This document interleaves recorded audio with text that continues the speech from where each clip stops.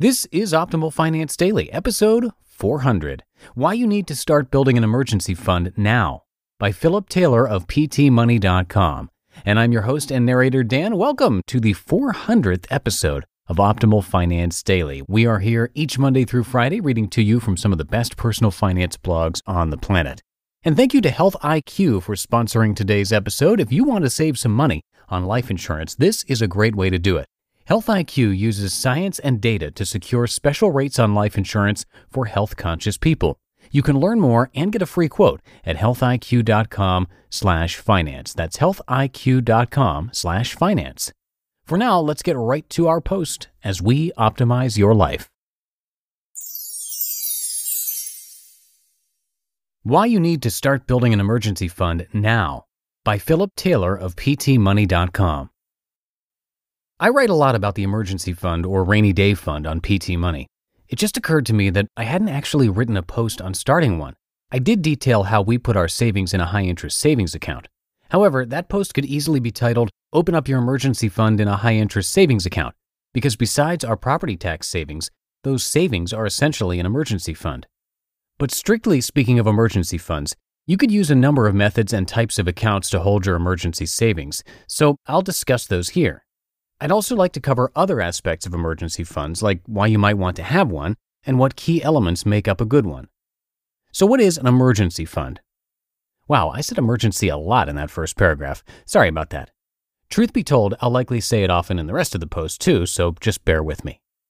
Okay, let me first start with this. I knew nothing of emergency funds until I started listening to Dave Ramsey's radio show. I mean, I knew about having savings, but I didn't know to call it an emergency fund, so thanks, Dave. I think calling your short-term savings account an emergency fund is a good way to motivate you to have one because it gives you a clearly defined goal for that money. It also motivates you to have a nice-sized one. Here's my definition. An emergency fund is money that you set aside a few months of your expenses to be used only in an emergency. It's like a fire extinguisher for your personal finances. The fund is typically made up of 3 to 6 months of your expenses and is typically held in a place separate from your normal spending account. So why do you need an emergency fund?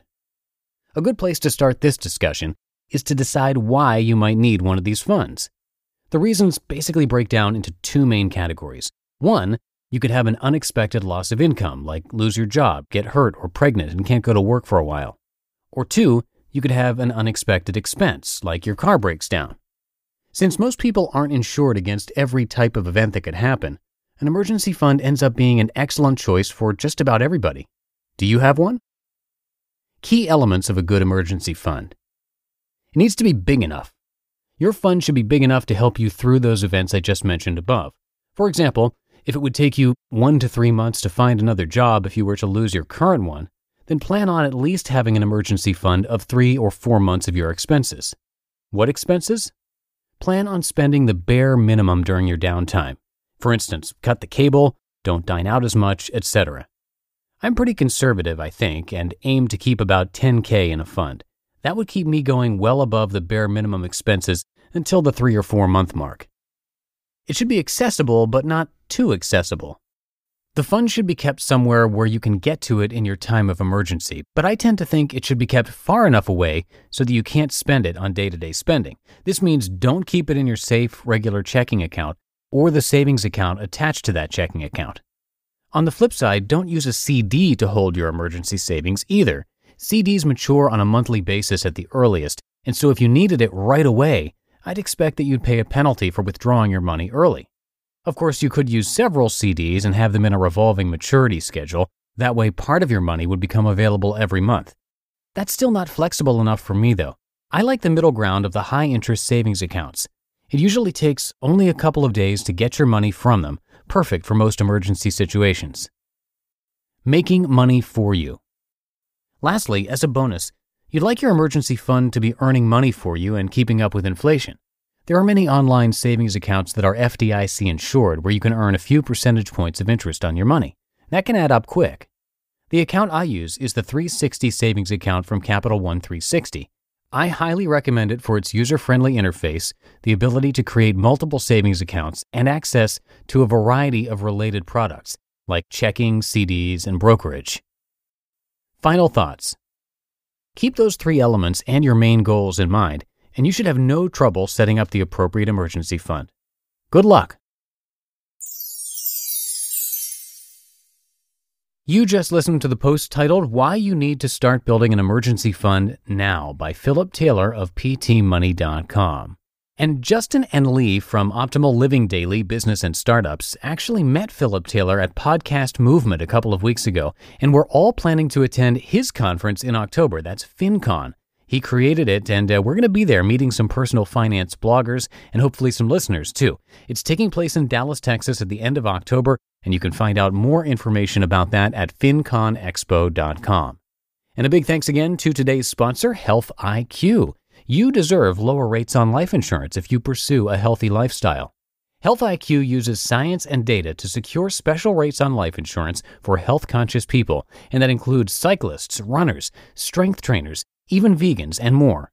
Health IQ has researched this, and if you frequently exercise with intensity, you have 22% lower cancer risk, 56% lower heart disease risk, and up to 34% lower risk of early death. But historically, life insurance companies penalize you for family history, your height and weight, and other attributes, yet you don't get rewarded for being active and health conscious. So don't overpay. Health IQ rewards you with special rates on life insurance. You can learn more and get a free quote using our link, which is healthiq.com/finance. That's healthiq.com/finance. And we thank them, as always, for sponsoring the show. That's going to do it for today and for this landmark 400th episode of Optimal Finance Daily. Thank you all so much for continuing to listen and being part of these milestones. Have a great weekend, and I'll catch you on Monday where your optimal life awaits.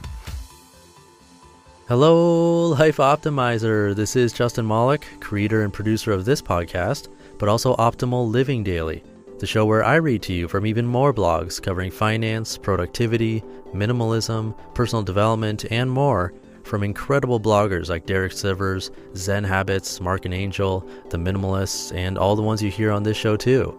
So if you enjoyed today's episode and like taking amazing blogs on the go, come on over to Optimal Living Daily and subscribe to that one too. And together, we'll start optimizing your life. You've been listening to Optimal Finance Daily. Be sure to hit the subscribe button to stay up to date on each new episode, and head to oldpodcast.com, that's OLDpodcast.com, for a free gift as well as more actionable tips and resources to help you maximize your potential. Thanks for joining us, and remember, your optimal life awaits.